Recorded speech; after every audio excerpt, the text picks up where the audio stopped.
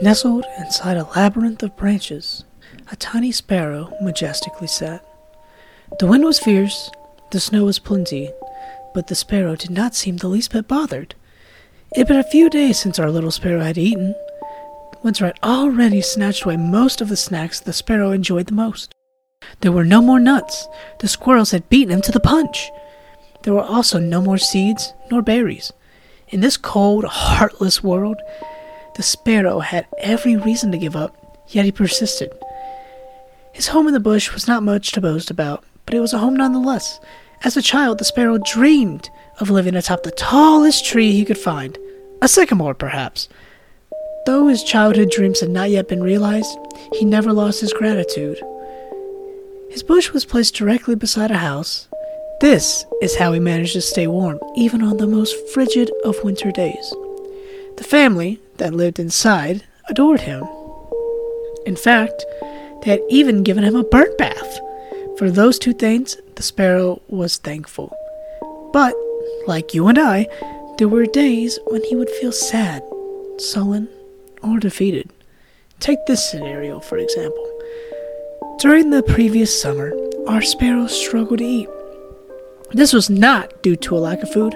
Rather, it was due to how small our sparrow was. He would find food at one of the nearby bird feeders, but before he could indulge, huge birds from the forest, blue jays, grackles, even woodpeckers, would scare him away. Instances like this were all too common, unfortunately, and they took a toll on our little sparrow.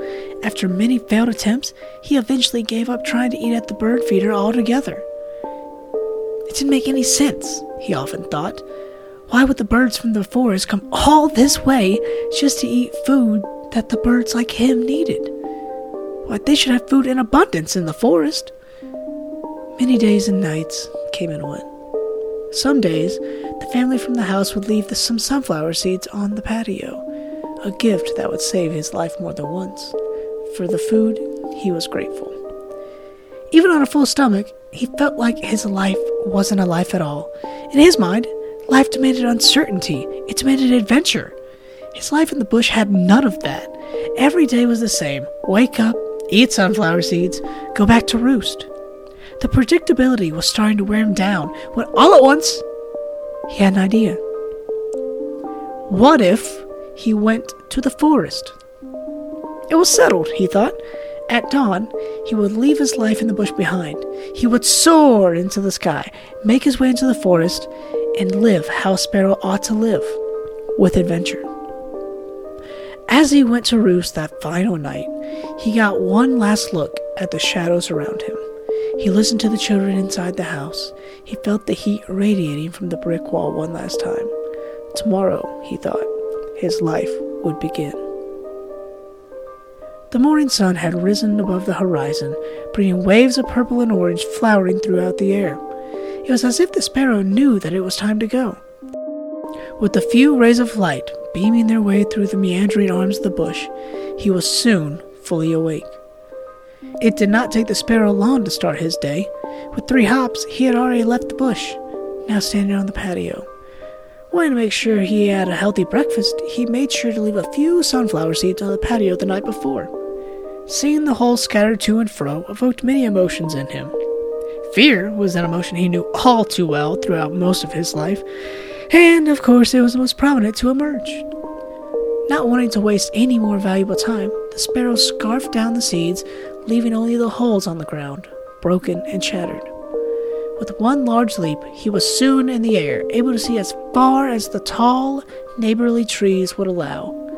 Below, children were beginning to wake up, grumbling about nearly every house below.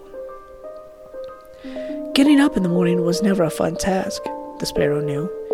Even as a bird, he rarely enjoyed rising so early. Stereotypes are often misleading, it would seem.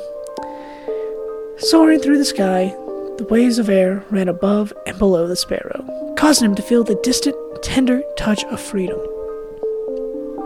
He did not know which way the forest was, but he didn't care to know. He was well aware that adventure, above all else, led to true freedom. After flying for a moment, our little sparrow decided that it was time for a break. He slowly descended upon a tall, brown wooden fence post. The post was all alone in the saddest of yards, the ground barren, grass dead, and not a single bird feeder in sight. The sparrow was not keen on staying in such a place, but then he noticed another structure, toppled over in the distance. Knowing that any remaining structure must have had a gift or a purpose, he fluttered his wings and made a way across the wasteland that rested in between. Upon reaching the structure, the sparrow was frightened. What he saw before his eyes brought back memories of fear. To be honest, he couldn't believe his eyes. There, on the ground, in what seemed like a million pieces, laid a bird feeder. He scampered about, hoping to spot another bird or even a human, but he was all alone. The sight of a toppled bird feeder wasn't exactly how he planned on his journey beginning. Yet, this is exactly what he had asked for. Adventure! Nonetheless, he quickly rose back into the sky, this time determined to reach the forest. While in the air, a sense of accomplishment came over him. Sure, to you or I, seeing a toppled-over bird feeder would be no big deal. But to the sparrow, it was a real test of willpower. Seeing the symbolic equivalent of his entire life completely in shambles at the very beginning of such an important journey took its toll.